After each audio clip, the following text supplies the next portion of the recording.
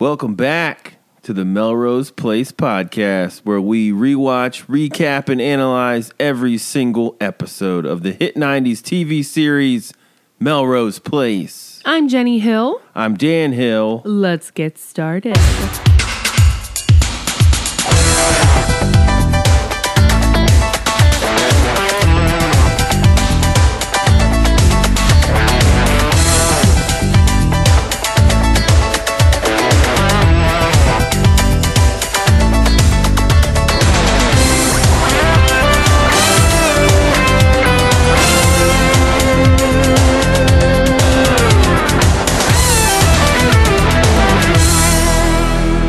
Season 4, Episode 3, Blind Ambition. Air date September 20th, 1995. It's good to be back. It is really good to be back. I gotta say, I was missing Melrose Place. I was too. Although we had a really nice break over the holidays and we saw a lot of friends and family, It was weird not watching it every week like we usually do. We'd be driving in the car to like your parents' place or my mom's place, and I would just bust out with like, what do you think Matt would have done if blah, blah, blah? I'm always thinking about them. You really are. And you bring them up mid-sentence, like I should know who Matt is. Like you'll just say, you know, if Kimberly did this and that, do you think that she could do that too? And I think that you're talking about somebody in her real life, and I'm trying to rack my brain to say, who do we know that's named Kimberly? They're our friends. And then I realize you're talking about Melrose Place. They're our friends, and we love them, and we keep tabs on them wherever we are. Well, let's get into this episode, shall we? We shall. We get an exterior shot of Melrose Place. The rebuild is in full swing. Renovations are underway. People are painting window sills. We've got a guy that is cleaning the pool so hard. That pool is black and it's disgusting. yeah. It's really bad.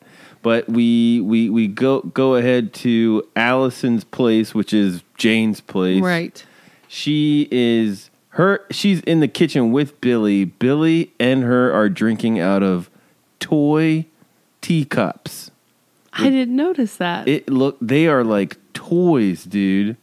And Allison looks great.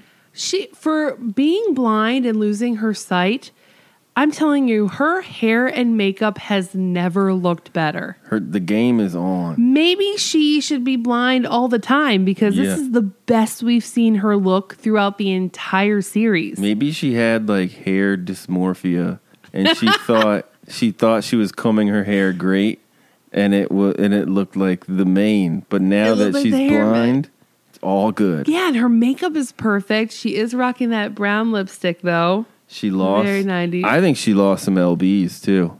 She does. I really do. She looks very svelte. Yeah. There's one problem though. She is missing. She's buttoned her shirt, but she missed it a little bit. Right. So she's got her tatas kind of peeking out for Billy. But luckily, Billy's there to help her. So she first starts the conversation by saying that she's no longer wearing her 3 blind mice glasses. Right, the standard issues. Yeah, I guess, the people in the higher ups of Melrose Place were like, why are we making her wear this? This is the best she's ever looked. Why are we ruining her face? Yeah, she's in this full conversation about how good she is at being blind. And self-sufficient. But Billy says, oh, well, looks like you need a little help buttoning. She's like, oh, gosh, dear me. So Billy... Like this is a button problem that can be fixed in 2 seconds? Yeah, about 2 or 3 seconds. But he takes care to tuck her in. He's like touching her waistband and he's saying, let's get you out of these. No, you're coming to the party with Brooke and me over for D&D tonight together, and that's final. As Brooke just barges into Jane's apartment to witness this little exchange. Bursts it in. You know what? I'm not blind. I hope I never will be blind, but I am almost certain that I would be able to match the buttons. I don't know. There was a big flap missing. I'm not blind, and whenever I wear a button-up blouse, like, I'm going to say happens. 5 times out of 10, I miss a button. Maybe it's different for dudes, but typically, I know where those things are. Eyes are not. So Brooke barges in and says, "Oh, you're dressing her now? What's next? Sponge baths?" So she's not happy to see her newlywed husband all up on Allison. I wouldn't be either. Would you? Look, if it was my husband, no, of course I don't want to see you helping another Your very ex? attractive girl getting dressed. But Your ex-fiance? yeah, Fuck no. No way. Brooke has every right to be pretty pissed off here. And then, so Billy's like, no, that's not the case. now Allison couldn't be like cooler. You know, she's like cool as a cucumber. And she's like, "Oh, Brooke, would you like some coffee?" And Brooke is like, "No. And you know what? You better get a seeing eye dog if you want to continue having help, because my husband isn't going to do it any longer." So then at this point, Amanda comes down to break up this standoff. And she comes to get Allison for work. And she's like, "Allison, are you ready?" And, Brooke and Billy, they run off. And then Amanda has her line where, like, she's like, "Boy, Billy really likes you. She got the ring, but seems like you've got the sickness and health part." Which is pretty true. And that is the cold open. Now, did you realize that Amanda got a new hairstyle as well? I didn't. A lot of these characters, like especially the women, all have those like flippy out hairstyle that was really popular in the late 90s. They're like a lot of them are rocking it. Amanda's got it. It looks Sydney's like that got layered thing. Yeah. That layered, like, Yep. Rachel from She's Friends. doing the Rachel, guys. She was the Rachel before the Rachel. She was the OG. So we get our credits. We got our hacky sack guy. Got an doing it aerial hard. shot of LA. And the song that was playing over this. You love this. It was like, "What are you waiting for? Come on and talk to me." You know, I would love to take just like clips of all of your interpretations of these songs. And They match sound them. exactly the same, and it's the same voice every time you sing. Because I think by like when I write it out, I think that by like the amount of exclamation points I use, I can sing it verbatim. But like we watch this and then a day and a half has passed Yeah. and I have no idea. So I might just go with it. Come on and talk to me. Now we get an interior shot of 2 legs all tangled up amongst sheets in a Ugh. bed, and it looks really gross. I am not a fan of this shot. Yeah, and we no. pan up and we see it's Jane and Richard, and they're in bed together, snuggling. And Jane asks, "Do you regret getting involved with me?" And Richard says, "Well, I just couldn't get through the last few weeks without you. On the contrary, I'm very happy I got involved with you." But I do get a wave of guilt, Jane, when I'm with you. And you know what? Actually, he should get a huge, massive wave of guilt, because if Jane wasn't in his life, Mackenzie Hart wouldn't be dead. It's very true. Like, if he wasn't running around on her and having an affair and going to her apartment where Mackenzie had to go run after him, Mackenzie wouldn't have been caught up in that awful explosion which She'd have never caused got her that brick. never got the brick to the head, never had the heart attack. Yep. It's basically all of Jane's fault. Yeah. But he kisses her and then like he finishes the kiss like he's mad he kissed her. And he like rolls over like, I do get a wave of guilt, Jane. And he says, things are so different between me and you, but things are a lot the same. Like the sense of partnership I had with Mackenzie, and that's the reason I asked her to marry me. Richard talks like a third grader writes, like in a love letter. Does that make any sense? No, I kind of get what you're saying. You're very different, but it's all the same. If you like me, check yes or no. Now, Jane interprets this as Richard asking her to marry him, which I did not extrapolate that, but maybe No. I am slow on the uptake here. She's like, Richard, it's just too soon. It's too fast. We need to focus on the spring line. We're not in any position to think about marriage right now. There's plenty of time for romance after we drop the spring line. Yeah. Jane, she's got her finger on the pulse of the business. Sure. She used to be the one. She's learned from Marchette. Oh, yeah. And who was the other one? Robert? There's been so many. I think it was Robert, though. Yeah. The lawyer. Right. She's learned her lesson, so now she's all business savvy. Now, Joe, we cut to the next scene. Joe comes a knocking on Jake's door with a cup of coffee. Now, if you don't remember from the last podcast, I was going to say last week, but we've been off for a billion weeks. But from the last podcast, Jake is super hungover from his Jess's dead party.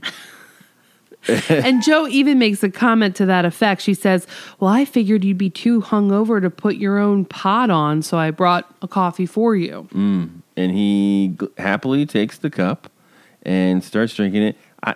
Have we ever seen Jake hungover? I don't I don't think so. that banged up. Yeah. So Jake, they sit on the couch. He's like, I got to thank you for just being there with me at the bar when I tried to dance with the 3 women I've fucked on this show.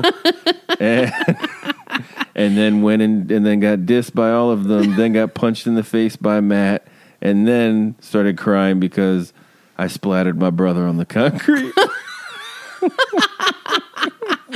So Jake says, you're my friend. I care about you. And then instantly they just start making out. They just start kissing, man. Now, Joe shows a little restraint and she says, look, we always fall back together when there's a crisis. We can't keep doing this. Maybe we just need to be friends. They're just better as friends. And But that's I'm not always true. like, why do you think you're better as friends when you have a magnetic chemistry? You want to be together. You do things together as if you're a couple. Why fight it? They're definitely not better as friends. So they both agree, okay, we'll just be friends. And then we cut to the next scene. Yeah, Jake's like, okay, friends it is. Yeah, we probably did. You love that line. If you don't remember, that's in reference to him having unprotected sex with A woman with AIDS. Yeah. Or Bobby or something. Oh, I forget her name. Perry. It was Perry. And when Joe asks, did you have sex with her without a condom? Yeah, we probably did. That's a line I hear in our everyday life a lot. Oh my God, Jake. Just reckless. So reckless. So let's head on over to the psycho ward with Kimberly. Peter walks into her room. He's like, how you doing, old girl? She's still like psycho sexy. No pants. No pants allowed here. Kimberly isn't doing well. And she says what I said either a podcast ago or one ago, where she's like, well, if you're not crazy when you get here, you're bound to be crazy when you leave. That's true. Because everyone around her is like, that's gotta rub off. Yeah. No TV, no pants. Seriously. I can't stress to you enough. Don't wear pants for like 3 days. You're gonna feel weird. Something in your brain is gonna start like fucking up. You're gonna start peeing your undies, and things are gonna happen. All right. Do you know this from experience? I'm just thinking out loud here. I'm talking out loud. Now, Peter says to her that she's going to have to sell this insanity plea to the judge, and that's really going to be the only way that she's going to get off of this horrible charge without like significant jail time. And you'd think with Peter's expertise in like doctoring that his advice to her would be a little less vague of just like, pretend to hear voices. Yeah, be agitated. If we can prove you're insane, we can put you in a sanitarium and then petition for your release very soon after. Be mad and hear things. Oh, okay, that'll do it. Well, Kimberly says that she started to remember things. Yes. And she alludes to Mirror Buddy. Kimberly. I'm inside you. There was a man, and he controlled me, and he was real. And he could come back. And then I love Peter goes, well, that's normal. Yeah, he's like, that's, yeah, you know. How is that normal? He's probably just, I'm sorry, Dan. That's your conscience. I've never had a man inside of me telling me to kill people. That is not normal. And like yell at you when you're driving, Dad. No. Don't rolling stop. That 3-point turn was reckless, Jenny. Okay, so now we're still at the hospital, but we are in the bathroom and we see Paul washing his hands. And then not only is he washing his hands, but he like really cleans his mouth in a public ass bathroom. Like, who is doing this? He like sprays water on his face. Yeah, like, but he really gets a lot of it in his mouth. And as he's doing it, Matt like swoops in out of nowhere. Guys, what the fuck is going on?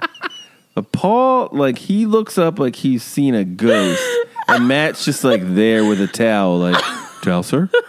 Matt is like the bathroom attendant of Wilshire Memorial. He's got like a plastic dish of Jolly Ranchers and like 7 couple colognes. Yeah, 7 colognes from when you were in 9th grade. And mouthwash right there. Here's your Tommy Hilfiger and Cool Water. I was once in a bathroom. I will never forget this man, but we were at a bar in L.A., and he was an African-American gentleman. He had the best setup ever, okay. And I was hammered drunk.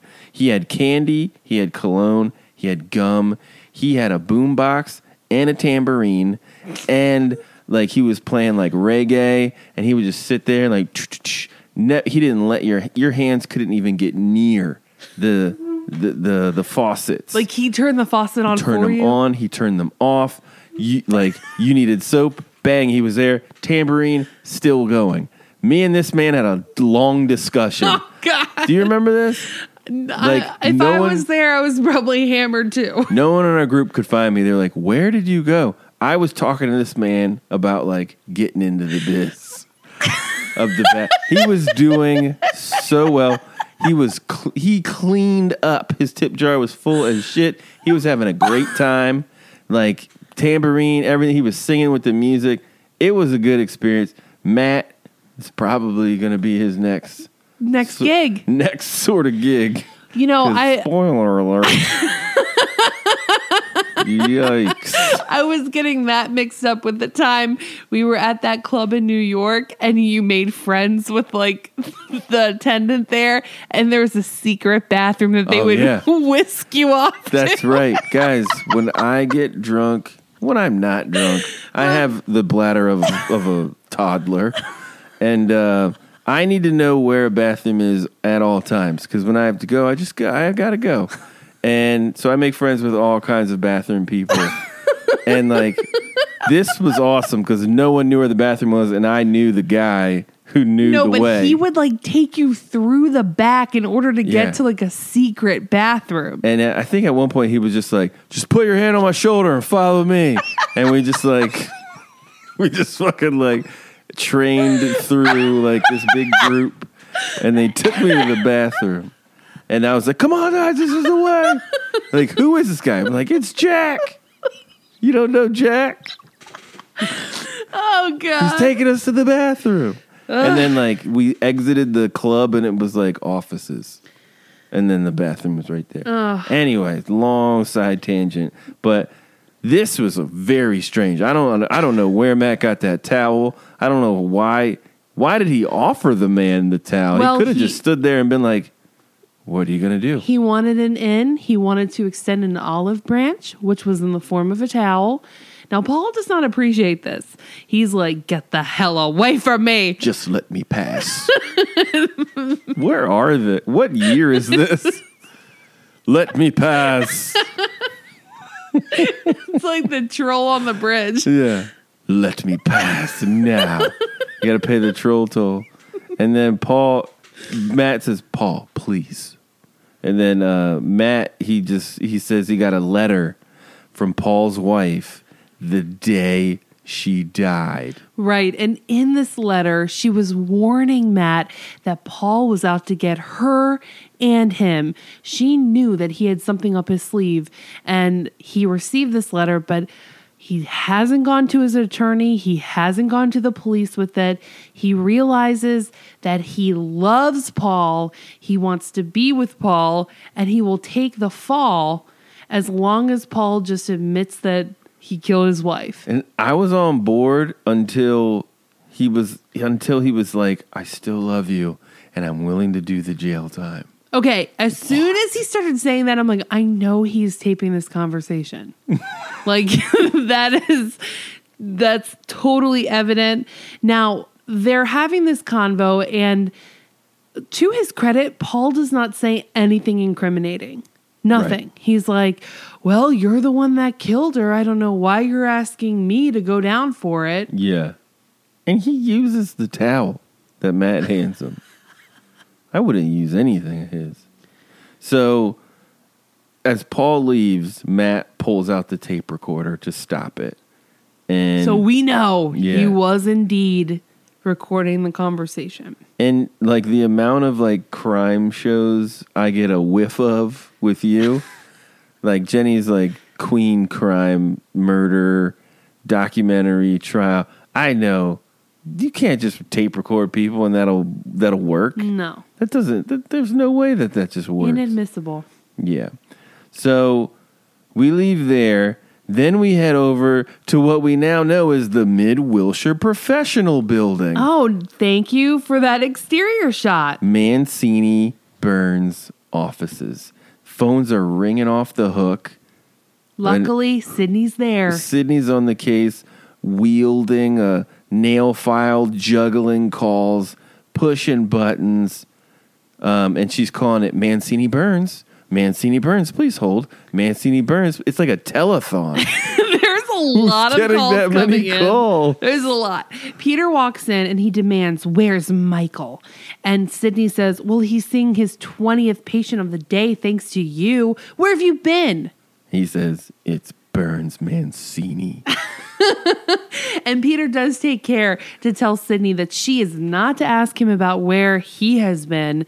She is overpaid to answer the phones, and that's all she needs to do. And she does need to address the people calling as Burns Mancini, as you just said. Yeah. Did you already say that she said to he said to not mention anything about Kimberly to Michael if she wants to keep her job? Well, that does come up. I didn't say anything about it. She wants to know if Michael knows that Peter is spending all the company money to treat Kimberly because there's an invoice that came through from the sanitarium or the wing of Wilshire Memorial. The loony bin. Right. And like from what we're gathering, he has not been treating her. He just like walks in there and he's like, hey, what's up? I don't think he's... Everything cool? I think he's just like an advisor to her. He just walks in. He's like, hey, act crazy. She's like, motherfucker, I am crazy. Like, I don't need to act. Yeah, look, I have no pants. Okay, so we're back over to Melrose Place in Jane's apartment where Allison is in the kitchen. And if you thought there wasn't a lot of work going on outside of Melrose Place. Now there's even more work going on. But they just can't seem to clean the pool. The pool, I mean, it looks like someone poured 10 gallons of Coca-Cola in It's like a cesspool. Like anytime we Drain have it. a shot of the workers doing the renovations, there's someone skimming the pool and it never looks better. You're not going to They're skim not away that making color. any progress. It's disgusting. So someone walks into Allison's place unannounced, and it's Brooke in black, and she wants to chat with Allison. And Allison is like so polite to her. She's like, "Oh, hi, Brooke. Would you like to sit down?" And Brooks kicks us off by saying, "To begin with, this poor little blind girl act is getting very tired. and pathetic. Yeah, I suggest you become more self-reliant because Billy is my date to the event at D&D." And then she says, "Pardon the pun, but I guess we won't be seeing you there tomorrow night, Allison."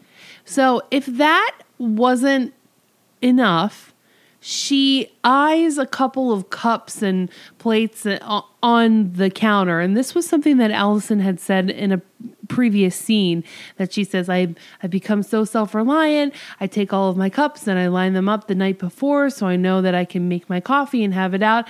And Brooke just knocks them all off of the counter. Shatters them. And then just like looks at Allison and gives her a little laugh and walks away. This is like Mean Girls. Yeah. She's bullied her in Jane's apartment. Like, these are Jane's cups. I know. Allison's shit is all burned. And she even Brooke rubs her hand through Allison's hair, and Allison has to swat it away, all blind she rubs it. She's like, "Oh, don't fucking touch me." Okay. You know, the thing that has kind of gotten on my nerves is that there's never been a confrontation between Allison and Brooke about what Brooke did to Allison. I mean, earlier you said, well, would you like it if your husband was helping someone get dressed? Well, of course not. But if you think about how Brooke treated Allison by lying to her, by sneaking off with Billy, by basically pushing her off into another continent. Does Allison know that? Yes. Oh, right. Obviously she does. So there's never She knows been... the job was a sham. Yeah, there's never been Right. conversation where it's like, excuse me, bitch, he was my man, and you came in and you stole him. And I don't know why Allison has to be this polite little demure, "Oh, hi, would you like coffee? Hi, Brooke, please sit down." I'd be like, bitch, I'm going to sock you in your face. Yeah. She's the little princess. She's the heroine. I wonder if it's a tactic, because if she acts crazy like that to Brooke, that's not going to win any favors with Billy. Yeah, maybe Jane's coaching her up. And maybe she's thinking, well, if I try to be like this, oh, I'm trying to be self-reliant. I'm just a little blind girl. Oh, but I need help and I'm sweet. Then maybe that'll get Billy back into her arms. Please, I can't button my clothes. Yeah, maybe it will. Next scene, we get a close-up shot of the tape recorder. Whoa. So this can only mean that we're at Matt's lawyer's place. Right. Matt's playing the tape, and the lawyer hears the tape and then immediately stops it, ejects the tape, and then starts to destroy that Breaks fucker. it. Breaks the tape. Matt lunges "Oh my God, what are you doing?" And the attorney says, not only is it inadmissible, it's more damaging to you than it is to him. You're kidding yourself if you think that this is going to get you out of this. Why don't you leave the investigating to me? this sends Matt into a tailspin. And he's like, "You're telling me to keep it cool and to not freak out, but I've already lost it. Yeah. Okay. The thing about Matt is he can go from like normal to like furious in less than a second. This is like surprising. He's talking regularly and then he's like, you're telling me that I need to keep my cool when I've already lost it. He's like Two-Face. He really is. If he was in the pool right now, this would be a swim diss. Yeah. Oh my God. It would be way more than a swim diss. Man, like, yeah, he is so aggressive. It's surprising that they let him near children. And when he gets that mad, I get kind of scared. Yeah. Like, he's got a lot of rage. He punches a lot of people in the face. He's probably punched more people on this show than anyone else. But also, he's probably been beat up more than anyone else. Yeah, he has taken his licks. I will say that. He's definitely been at the brunt of 2 hate crimes. Did the cop beat him up? Crazy gay cop? Oh, he tried. He tried. Matt, yeah, God. Now, then Matt has to add some insult to injury by saying, no self-promoting, overpaid attorney is going to tell me otherwise. He's being a dick, and he spooks his attorney. Now, and I love how she handles this. She doesn't dish anything back. She doesn't take the bait. All she says is, well, I'll be calling the public defender's office tomorrow, and I'm going to let them know your need for a new counsel. I can't properly defend someone who's deliberately damaging their own case. Right. He's like, I'm going to continue to find Paul at Go different undercover places. and then try to get him on tape. Yeah, I'm going to tape this massive tape recorder on my chest and just be like, hey, Paul, tell me about your wife. How'd you murder her? This is not helpful in any way. Like, no one would deal with this shit. Well, and I think, you know what? His attorney does bring some realness to this because I feel like that's how like a real person in the real world would react. They'd be like, okay, I won't be representing you anymore. Goodbye. Imagine like being at the dentist and like they're like trying to do your fillings and you like whip your head around and you're like, no, it's this one.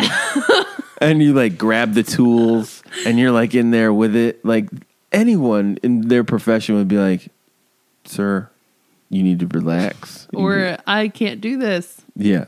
I'm being tried for murder. Oh, man. Matt thinks he's better than a lawyer. That's basically what it is. Yeah, it's true. He's going straight up vigilante at this point. Now, the next scene is over at Joe's apartment where Matt is looking for a phone book because he has to hire a new attorney, of course. And again, he's defying his attorney because didn't she just say that she's calling a public defender for him? Dan, if given the choice of a public defender versus a private attorney, I think you'd probably want to go with a private attorney. Yeah. So he's rummaging around the apartment and Amanda comes to the door and she's got great news. Matt's apartment will be up and running in 2 weeks, but she also has a little words of wisdom that she wants to impart to Matt. She says, oh, God. I want you to know Asperger's. that although some people are not comfortable with your presence here, I'm okay with it. Even if you did kill that woman, it was a crime of passion. You're not a serial killer or anything. And then she has the audacity to end it with, see ya. Bye. Take care. I'm cool. You only killed one person, and you were just really angry. Yeah. It's not like you have 10 bodies in your closet. Totally fine. Hey, even serial killers start with one. You know? That's a great point. Oh, it's only one. We'll see. Matt's got it in him. Now, for sure. He's got that rage. Yeah. He's a dynamic fellow, that guy. Okay, so we have, as she's leaving, the phone rings. Joe picks it up, and it's Paul on the other end. And he demands to speak with Matt. Matt takes the phone, and all he hears is Paul say, we should talk. And then... come to my house tonight. And bring the tape. Bring the letter. Oh, yeah, bring the letter. Yeah. And Matt just like, well, all right, I'm going to go. We're back at the loony bin wing of Wilshire Memorial, and Peter has brought in, I guess like a professional psychiatrist to diagnose Kimberly with what could be ailing her, what kind of mental psychosis she could have. And he says, I think that this is a manifestation of schizophrenia. And Kimberly is just laying on the bed, just repeating things to herself softly over and over again. And then she tells the doctor, like, not to talk. And then she rolls over and looks at Peter and makes, like, this face that's like, She's like, I tried. And she, like, shrugs her shoulders almost like, was that good? So the psychiatrist asks Peter if she can have a word alone outside. And he's like, yes, of course. So they're in the hallway and he asks, well, doctor, what's your diagnosis? And she says, there's nothing to indicate that this patient is criminally insane. She just has a case of bad acting. Yikes. So this is not good. And Peter freaks out. And, like, he suffers from, like, voice modulation at this scene because he's like, sorry, doctor, this is a misdiagnosis. Like, he screams it for some reason. He's upset. He's really upset. But the doctor's just like, whatever, I'll see, you'll get my bill. Bye. Yeah, you're going to get this bill in the mail, bitch. Now we're at Mackenzie Hart. Jane wants Joe to be the resident photographer. Right. So they're on an interview. She hires her on the spot. And Joe admittedly says, you know, Jane, I didn't realize that you had the authority to hire people. I mean, won't other departments need to see me? Do I need to meet Mackenzie? And Jane's like, nope, I'm pretty much doing everything around here. I got this. And Joe's a little thrown off by this. And she's like, well, I mean, where's Mackenzie? Is she dead or something? Making a joke because, Dan, you pointed this out. For some reason, Joe is not aware of the fact that Mackenzie died. Yeah, but she should be aware because brick hit, like, a lot. She was involved in the explosion. You'd think that she would have an idea as to the outcome of everybody involved within that tragedy. She right? lives, like, right near Jane and Joe. She lives right near Jane. There's been no conversation like, oh yeah, I'm dating, you know, that guy that was here whose wife died because she came running after him because he was having an affair with me. She had an instant heart attack after getting hit with a brick. Yeah, that was Mackenzie. And then she just like, be here Monday with your camera. So, well, that's all a photographer needs. Well, first, she's like, oh my gosh, like she's dead. Don't you think you need to go public? And Jane says, no, we're going to go public later when it's appropriate. Joe voices her concern here and says that she doesn't think it's right that they keep Mackenzie's death from the public. And and like, this doesn't make any sense. I'm sorry, Jane. I can't work at places where the owner dies and no one knows. Who gives a fuck, Joe? You know, it's just not for me.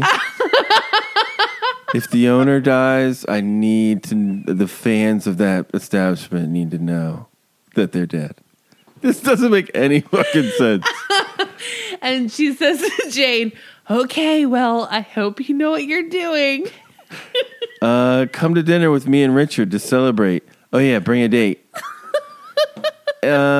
Also, Joe gets the like jobs like they fall from the sky. I know. There's like, she doesn't do anything. I don't think she like even has to like answer wanted ads.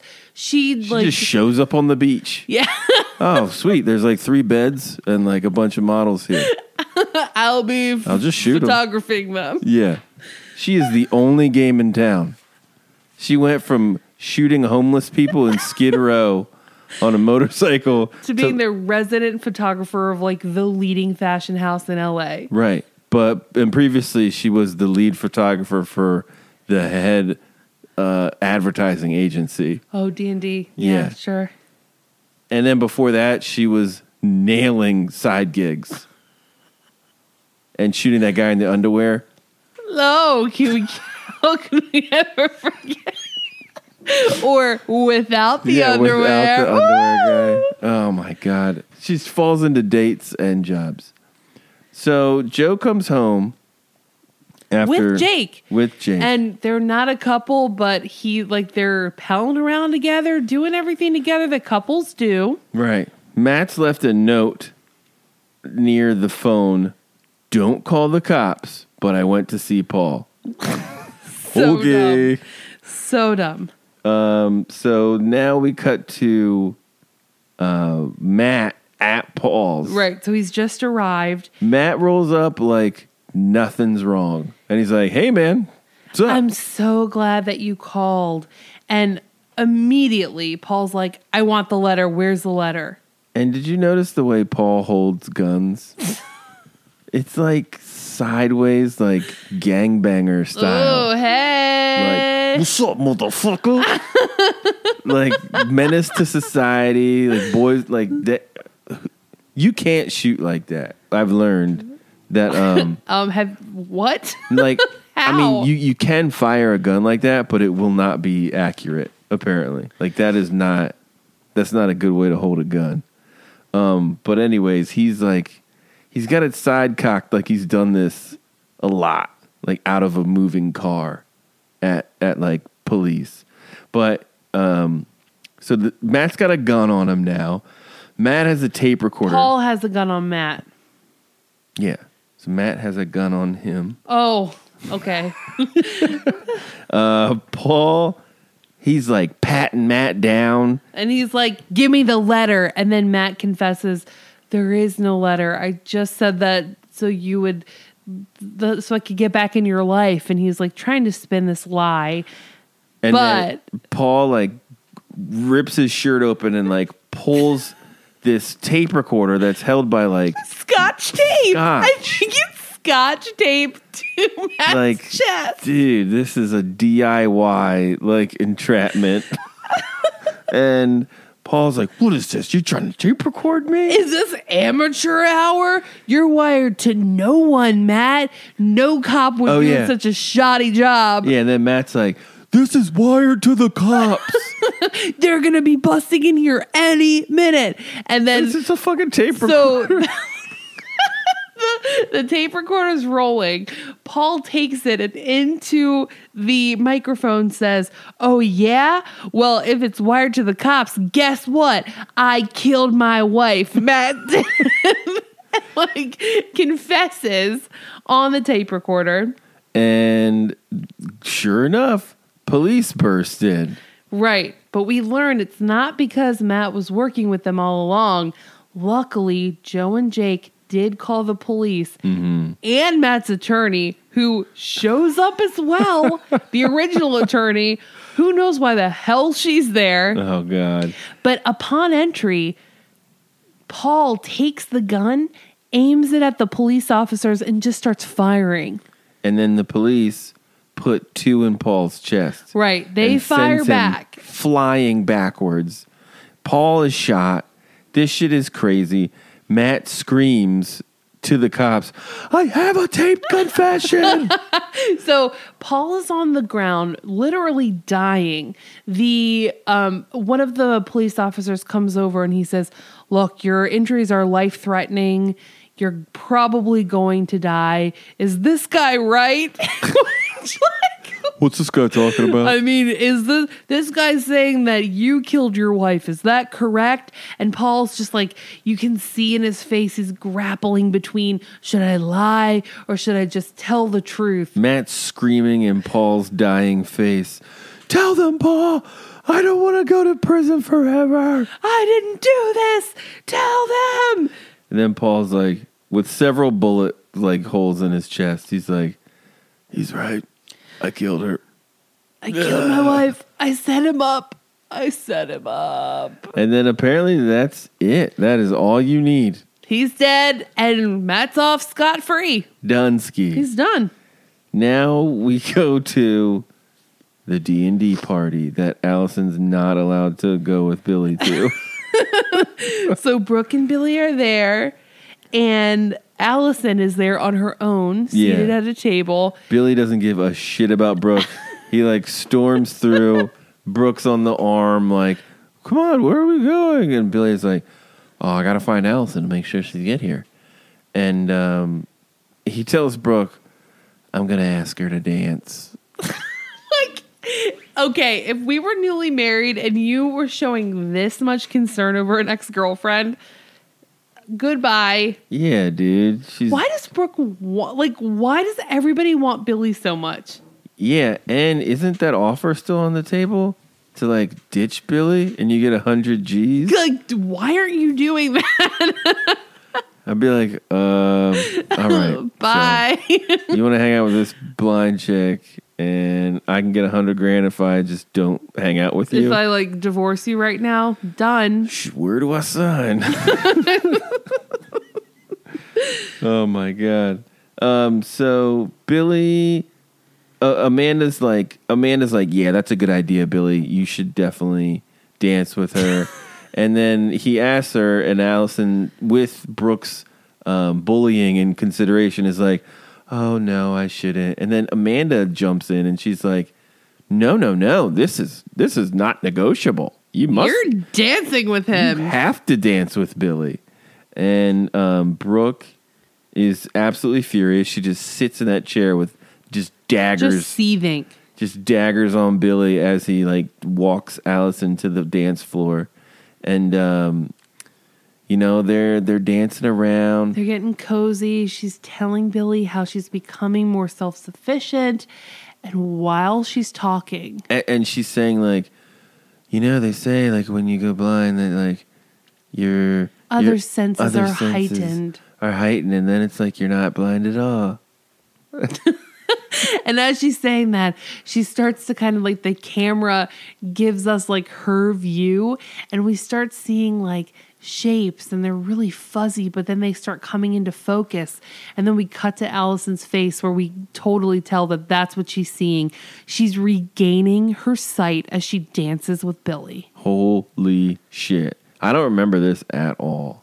So I really don't. She doesn't know what else to do, but keep pretending she's blind, as she does get a view of Brooke just looking at her with just so much hatred and utter disgust. Yeah, right. And it's funny, you mentioned like this whole episode, Allison is in light colors and Brooke is in all black. Right. Very clever to the wardrobe person. Yeah. So her vision is clear, and she starts tripping out on Billy, and he's like, is this too much for you? Are you okay? Are you all right? Are all your buttons on right? Do you need me to... You need any assistance? She's like, just, no, Billy, just keep dancing. So she doesn't tell him. Why does anyone like Billy? I'm back to no. I don't know. Billy. I like Billy when he's mad at other people. Yeah. Not when he's all like nice and cordial. He did this same, he did the same thing to Allison's best friend. What was her name? Susan. Remember, he was like, come on, Allison's a drunk. I gotta like hang out with her. I know. Allison just broke our entire apartment. I know, but I gotta make sure she's all right. She loves it when her stuffed animals are in bed with her. So I gotta go back down there. It's like, Billy, you're such a fucking douche. I can't with him.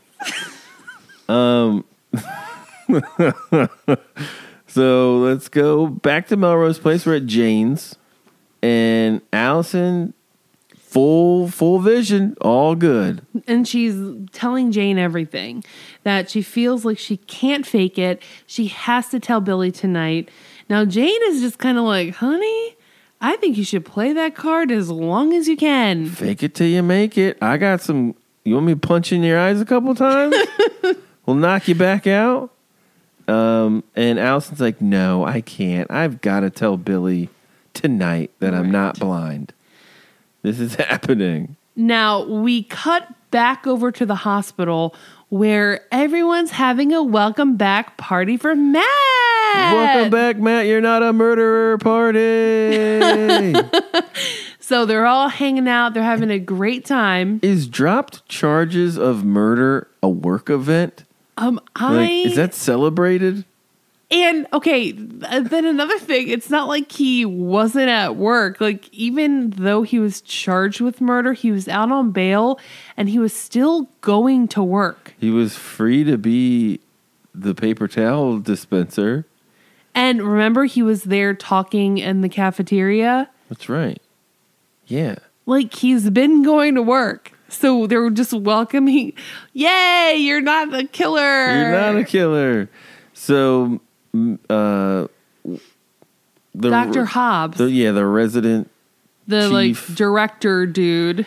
Yeah, he shows up at the party and he's like, hello, Matt. Welcome back. And you can tell from the jump that this guy is not happy. He's kind of looking around incredulously like, oh, what's going on? Yeah, is this company money? Like, where'd this cake come from? And he's like, oh, I'm sorry.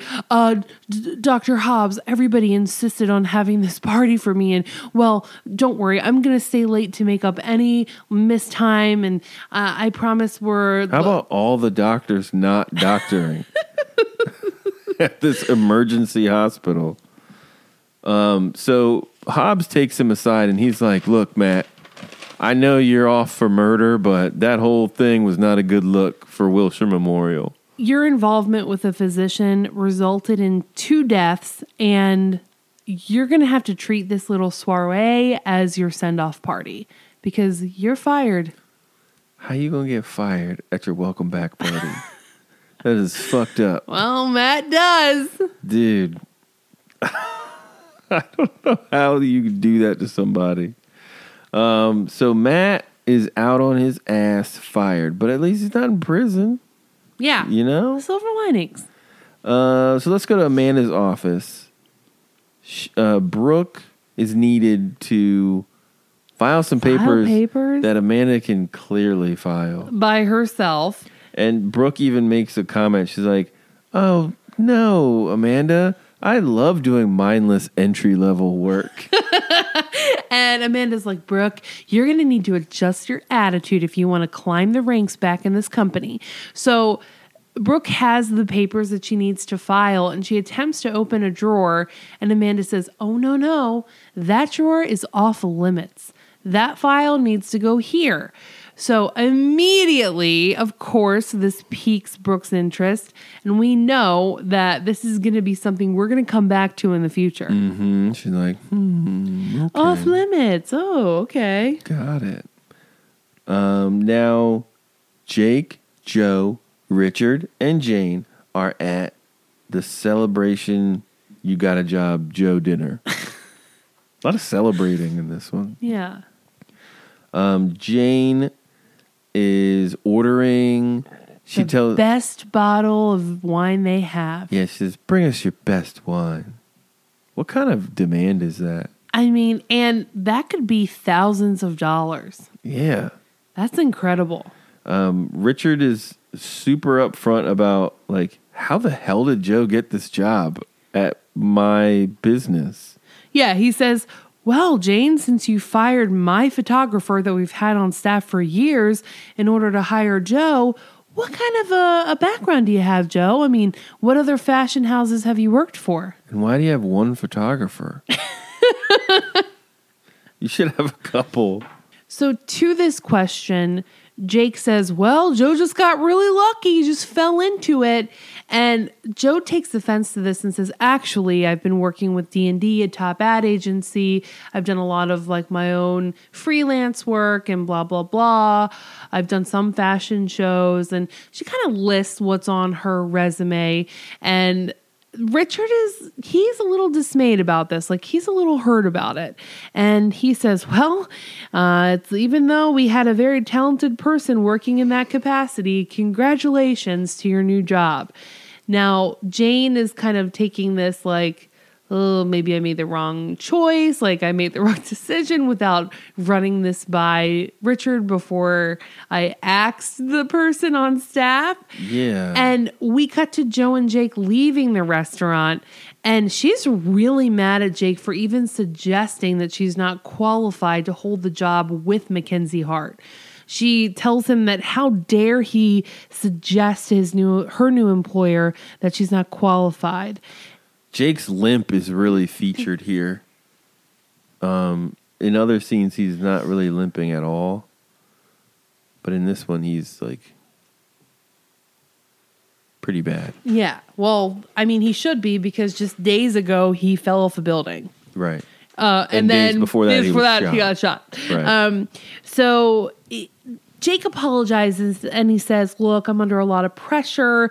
After Sid quit, she was doing a lot of work. Oh, yeah. Including the books. Including the books. She probably did. Sydney was doing the books, too. Me and you were shocked about that. We're like, really? You would entrust her with that kind of a job? There was only 2 servers. She was At waiting Shooters. tables. She was bartending. She was doing the books. Closing. She was closing. And I think she was opening too. Sydney is like running that place. And poor Sydney. I mean, I feel like people just don't give her the credit she deserves. So Joe recognizes that Jake is pretty stressed. And she's just like, hey, Jake, so how about this? I know you're stressed, so I'll be your girlfriend and do your books. Remember that conversation we had about how we're better as friends? Forget it. We both need to know where we stand, and we should stand as boyfriend, girlfriend. And Jake is like, sweet, let's make out right now. And he they loves do this it. idea, yeah. Because he's like, wait, so you're going to do my books? And be my girlfriend? Hey, remember last time Joe did Jake's books? Jake's bikes. Oh, you remember what happened to Jake's bike? Yeah. And you remember what happened to Joe's wall and refrigerator because of said books? Yeah, I told you I'm not good with money, Joe. Ugh. Fuck your refrigerator. Yeah, this is bad. This is setting up for failure. Now we go to Billy and Amanda having beers, and Allison is about to walk up to Billy's to tell Billy, "Hey, I have my sight back." But she hears them talking, and they're basically talking about the problem that Brooke is having with Allison being blind. And she says that she's noticed Brooke's tension at the office, and Allison overhears this whole thing. And Billy says, look, I'm not going to abandon Allison.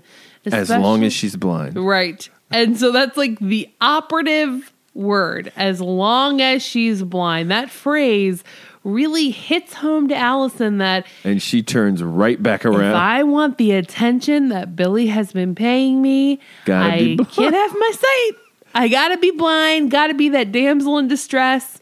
Must be blind. She decides that she's gonna keep this charade going. And like, what if someone caught her like walking up those stairs?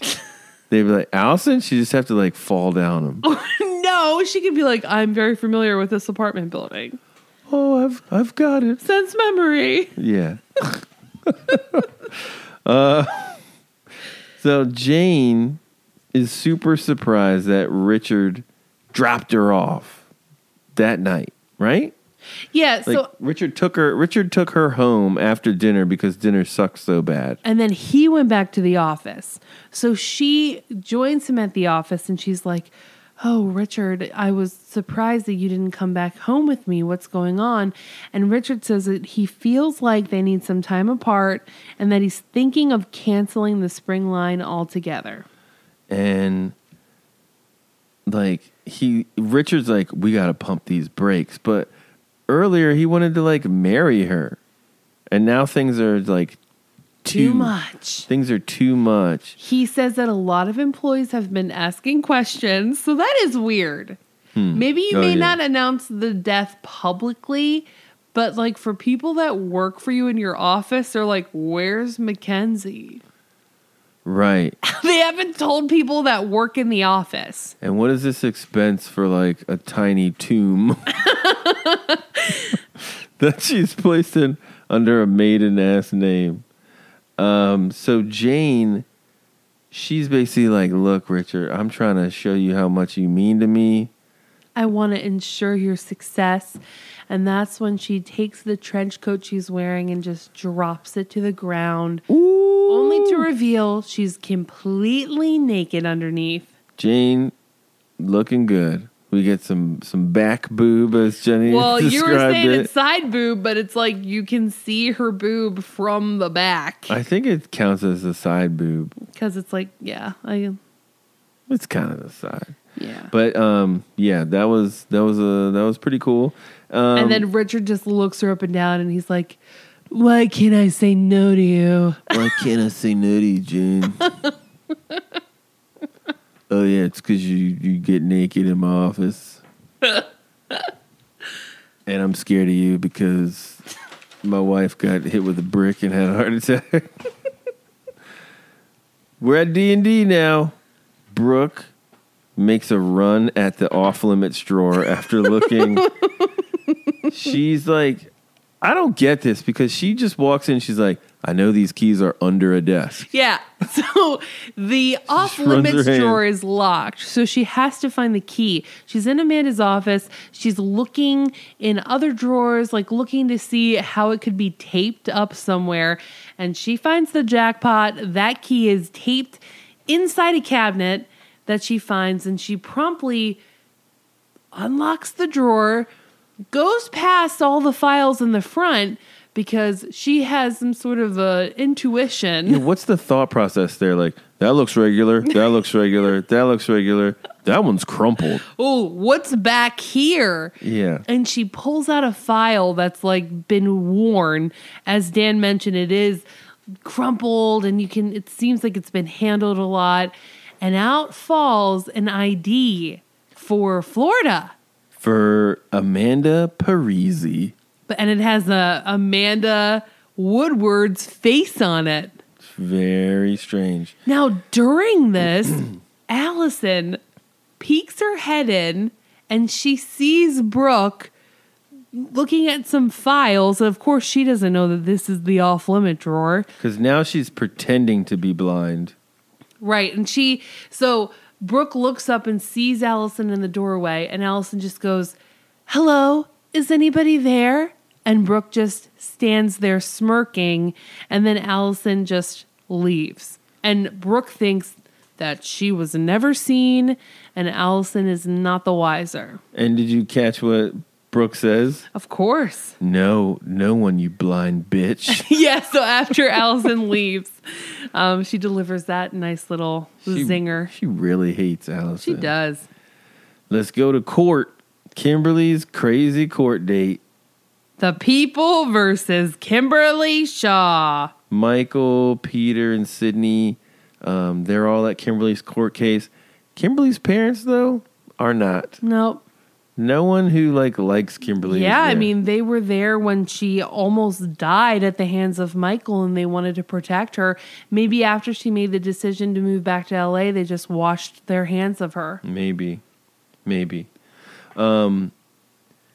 But Kimberly's sitting there in her county blues, and she looks at the metal water pitcher on the table, and sure enough, Mirror Buddy shows up. Well, I think that this was prompted because there are two individuals that have come to the court date, which are Michael Mancini and Sydney Andrews. Right. They wanted to make their victim impact statements. They are victims in this, and they want to see that Kimberly is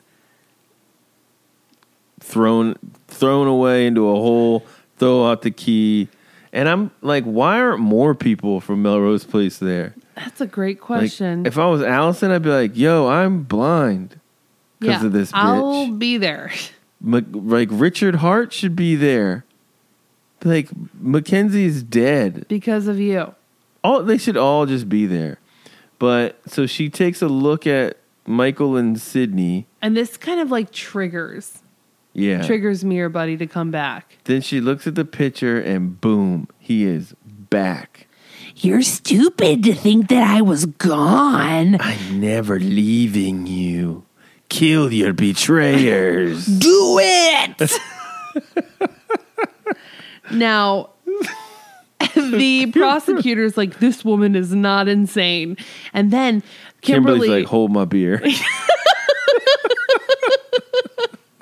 She's like, he told me to do it. He told me to do it. And she gets up, jumps on top of the chairs and lunges at Michael in an attempt to end his life. And then they're like, holy shit, she is insane. She is crazy. And they drag her off, and I think the judge is like, well, we can't continue. And then both Michael and Sydney seem pleased, but Peter sees it a different way. Yeah. He says, well, thank you so much for attending. Your presence here has basically solidified that she is crazy. You threw her off the edge, and now we're going to get what we want. So thanks for your time. Have a great day. And they're both like, God damn it. I thought she was going to prison. Now we go to an interesting scene. A random chick just shows up, knocks on Jake's door. And she's very attractive. Right. She introduces herself as Shelly Hansen. And we learn that she is Jess's wife. She has come to Jake's doorstep to ask for Jess, and she has no idea that Jess is no longer with us. Yeah. Shelly Hansen is played by Hudson Leek. She is Hudson Leck or Leek. That's an unfortunate name. Leick. Like? Lakes? Leaky? Lake? She is known for Touched by an Angel, Hercules, The Legendary Journeys, Xena Warrior Princess, Nip Tuck, and her last thing was something called Blood Type, and she was on Law & Order LA. So Hudson, welcome to the show.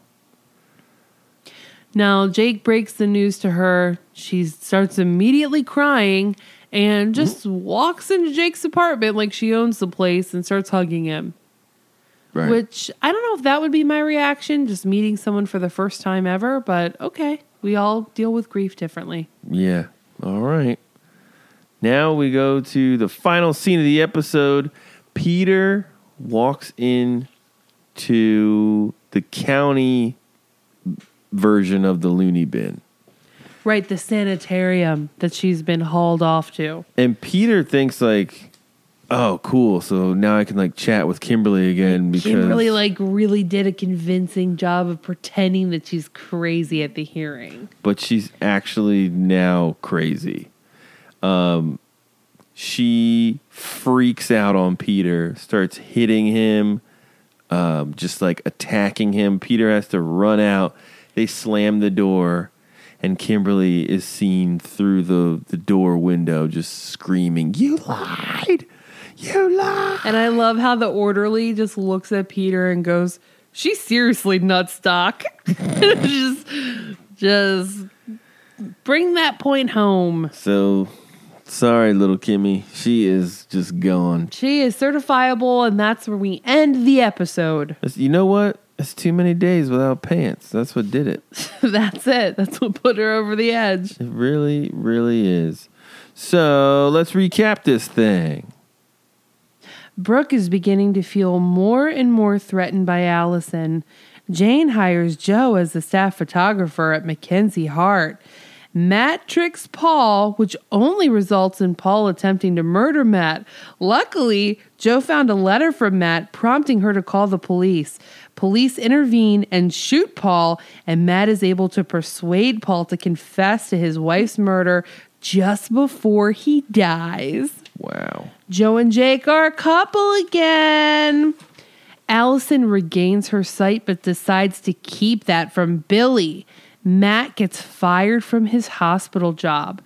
Brooke finds an ID in Amanda's office naming her as Amanda Parisi. Kimberly's mirror buddy is back and she convinces the judge that she's crazy. Jess's wife shows up at Jake's doorstep and he gives her the news. Kimberly is committed and wants nothing to do with Peter. Yikes. That's a lot of stuff that happened in one episode. That's so much. It is so much. 90s moments. What you got? The tape recorder, obviously. Duh. Allison's brown lipstick. I said it before. I'll say it again. Sydney's switchboard for the phone calls. She's just like, it's just all like buttons. That's not how phones are now. I noticed that all of the women in this episode had like these square, long, false nails that almost had like a French manicure look to them. But that I remember going to the nail salon with my sisters and getting that style. Getting the fakies. Yeah. I've got Paul sideways revolver holding the gun. That's very 90s. The old school soap in the hospital bathroom. If you saw on the wall, do you remember? I remember this in my elementary school where like the soap dispenser, you had to push up in order to get the soap out. And sometimes it was powdered. Sometimes it was mostly powdered that way. But that dispenser like took me back to my elementary school days at Homestead Wakefield. Oh, what's up, Kevin? Did you go to school in a prison? No, Daniel. That was at the hospital. Oh. I've got Paul in the phone booth. Yep. And then Matt looking for a phone book in order to find Paul's number or in order to find an attorney. It's all about the phone, huh? How about the phone?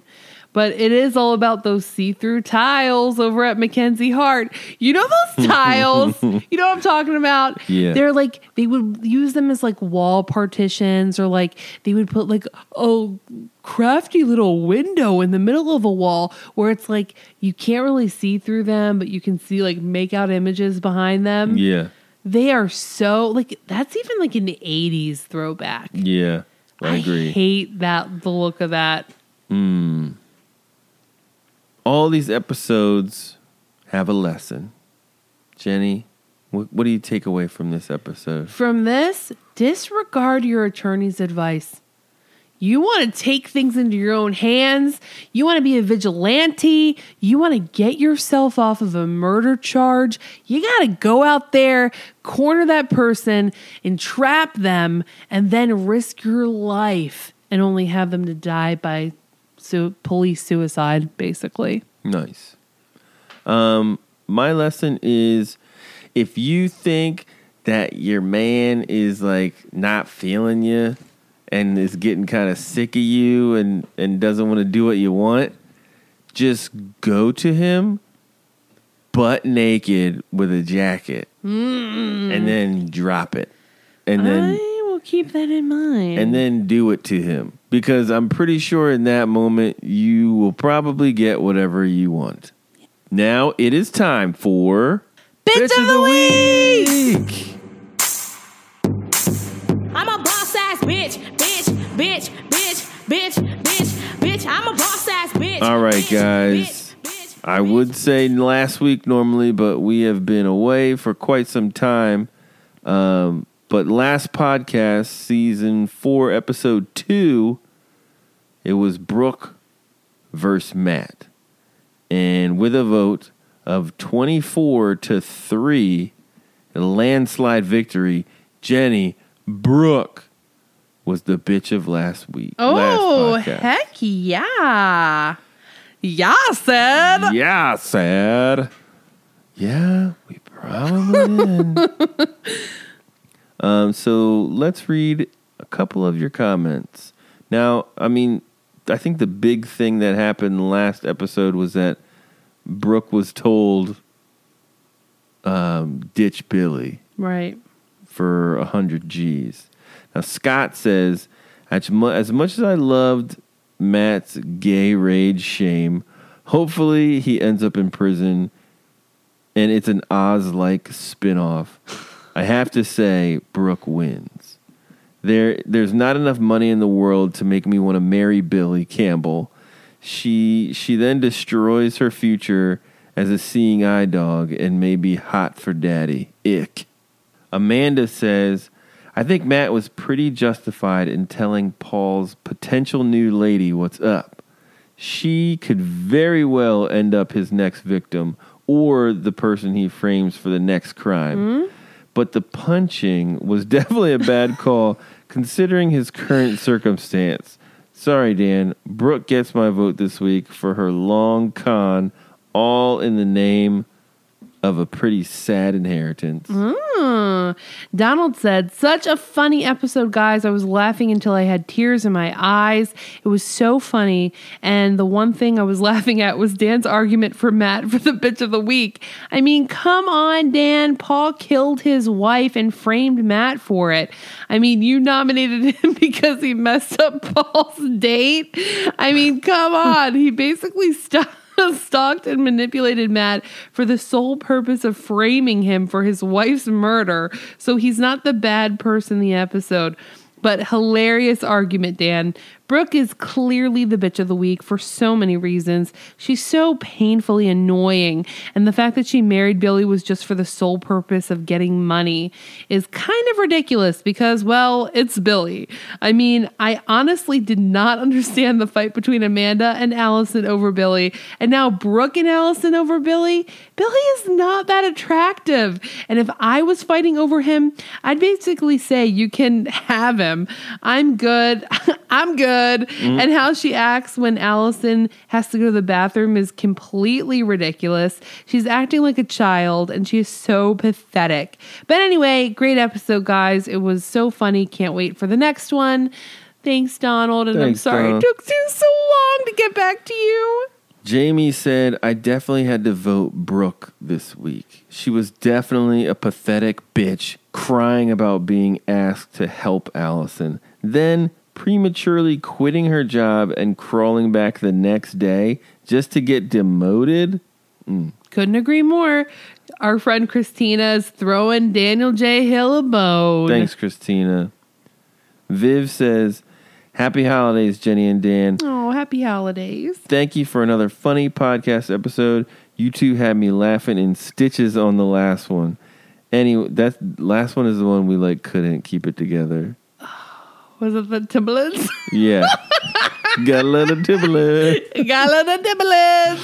Oh, my God. Anyway, my decision for Bitch of the Week goes to Brooke, and I feel she's going to get more nominations. She deserves it for scheming to marry Billy in order to get the inheritance. Well, she got Billy to propose to her over an air hockey match. Brooke's behavior towards Allison was so petty and immature. She'd rather have poor blind Allison piss on herself than just swallow her pride and take the high road. She was stupid to just quit D&D like that without a job lined up and bragging about she's going to have a great deal of money coming in, only to have her ass demoted with her arrogance and $10,000 inheritance. By the way, sorry about the typo on my response from last week's nominations. I meant to put that Jane and Richard were responsible for Mackenzie's death. Yep, they are. Noah says, so as a general rule, Brooke should be the bitch of the week every week in season 4. In the real world, her behavior toward Allison's disability would warrant a stern warning or even a dismissal. But can we give an honorary mention to Jake? His shitty attitude, drunken groping of all the women he slept with while working at the bar is not a good look.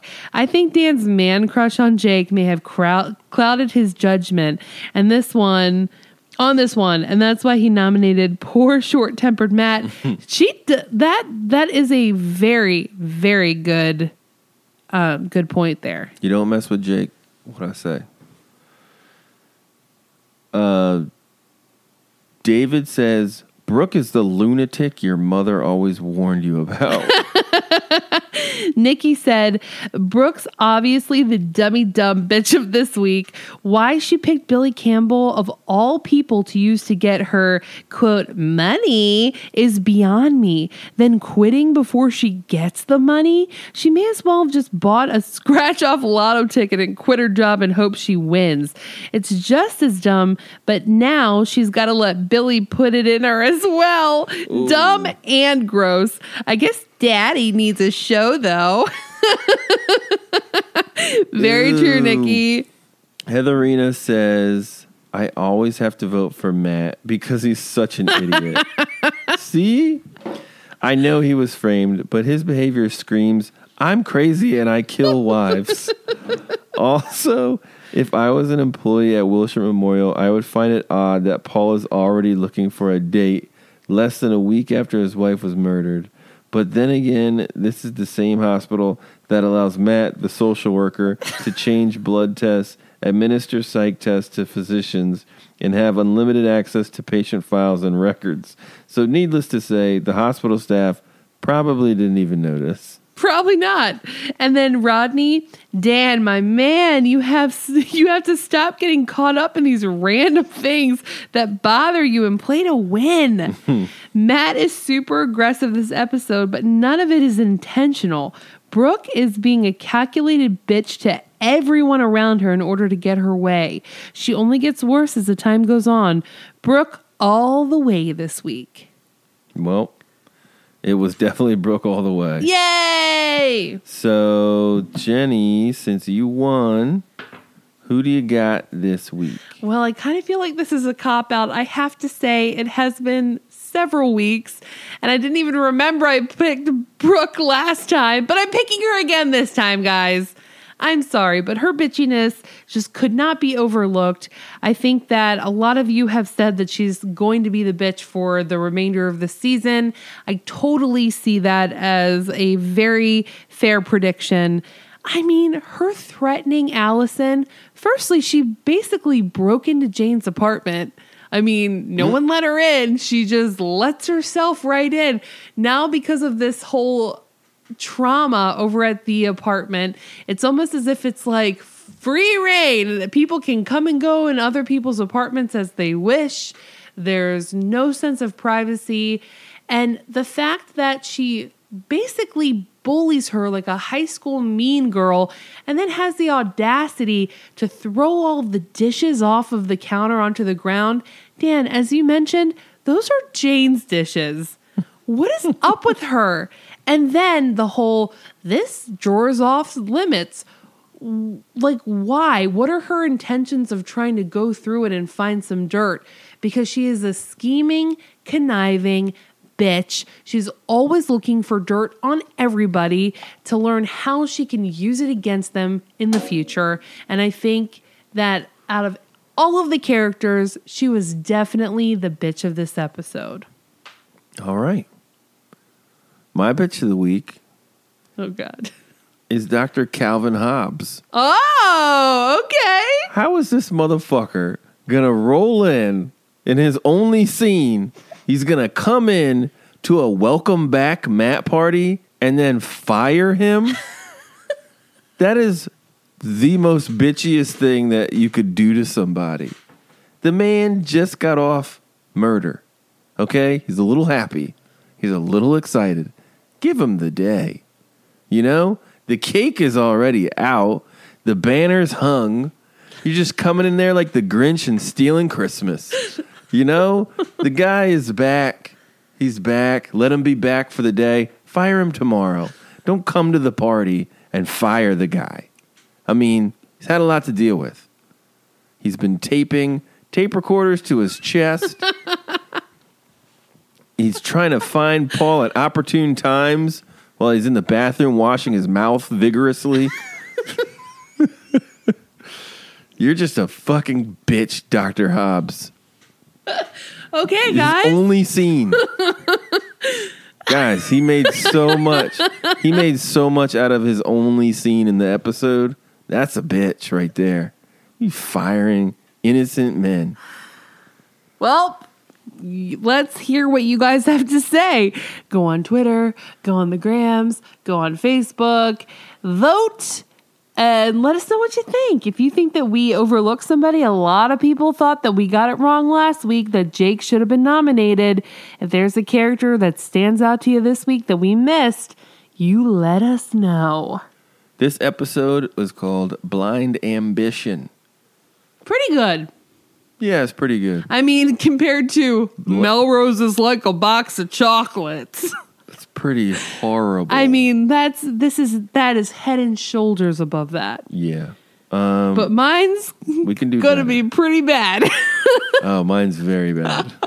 Okay, I'll go first. Mine is Confess at Death. Confess at death. Okay. Mine is also Matt and Paul related. Okay, give it to us. It's an acronym. Oh, RIPP. rest in peace, Paul. Ding, ding, ding. Damn, that is so clever. You really, really racked your brain for that one. RIPP. Cool. Well, I'm going to go with Blind Ambition. Okay. Predictions. I think Matt may work at the loony bin wherever they throw Kimberly. I like that. He has experience. I think Allison definitely tells on Brooke that she got the The files. Florida file and steals Billy away. I think Jane will be shitty to work for, just like Allison was shitty to work for. Remember when Allison was like the boss and Joe was the photographer? How could I forget? Yeah, Jane's going to suck to work for. I think Sydney just needs a brand new storyline. And will Jake have sex with Shelly Hansen Duh. to get back at Jess? Oh! He's like, you got my girl. I'm going to get yours. I don't know. I think that that's a great prediction. I, too, have that Jake's new sister-in-law is definitely going to intervene with his new relationship with Joe. Mm-hmm. How can it not? I think that Jane and Richard are heading for Splitsville, but somehow she's going to trick him into signing over the whole company to her. And then she's going to be running Mackenzie Hart, and she's going to push him out of there. I think that Amanda was married before and had to run away from an abusive ex in Florida. And that explains the name change. And she had to completely revamp her life. Maybe her dad was involved in giving her a new identity. And I think that this ex-husband storyline could make for future drama. Maybe Brooke looks into it, finds her ex-husband, and then leads him to Amanda. I think that could be a really cool storyline. I think Allison does keep playing the blind card and wins Billy back. And I think that Matt's going to go back to his roots. I mean, is he going to go to a halfway house? Is he going to be helping people in that capacity? He was really Abuela. yeah. He was really into social work, so maybe. And Kim and Mirror Buddy are not finished yet. I think we got a couple more scenes, couple more apps with Mirror Buddy in it. Yeah, she is Hannibal Lecter nutso right now. It's crazy. I'm glad we're back. We got a new patron, Woo! Rachel C. Rachel C., you're the coolest. She became a patron in December and then upped her pledge. Gotta love you. So not only became a patron, but now Decided, you know what? now it's contributing The month more. that these guys take off 3 weeks, I'm going to throw them a couple more Yeah. votes. Well, trust me, after this trip, we appreciate it. Yeah, we we need it. We broke. Thank you so much. We really appreciate your contribution. It really helps us to continue on with the podcast. Rachel and everybody else that contributes to us monthly.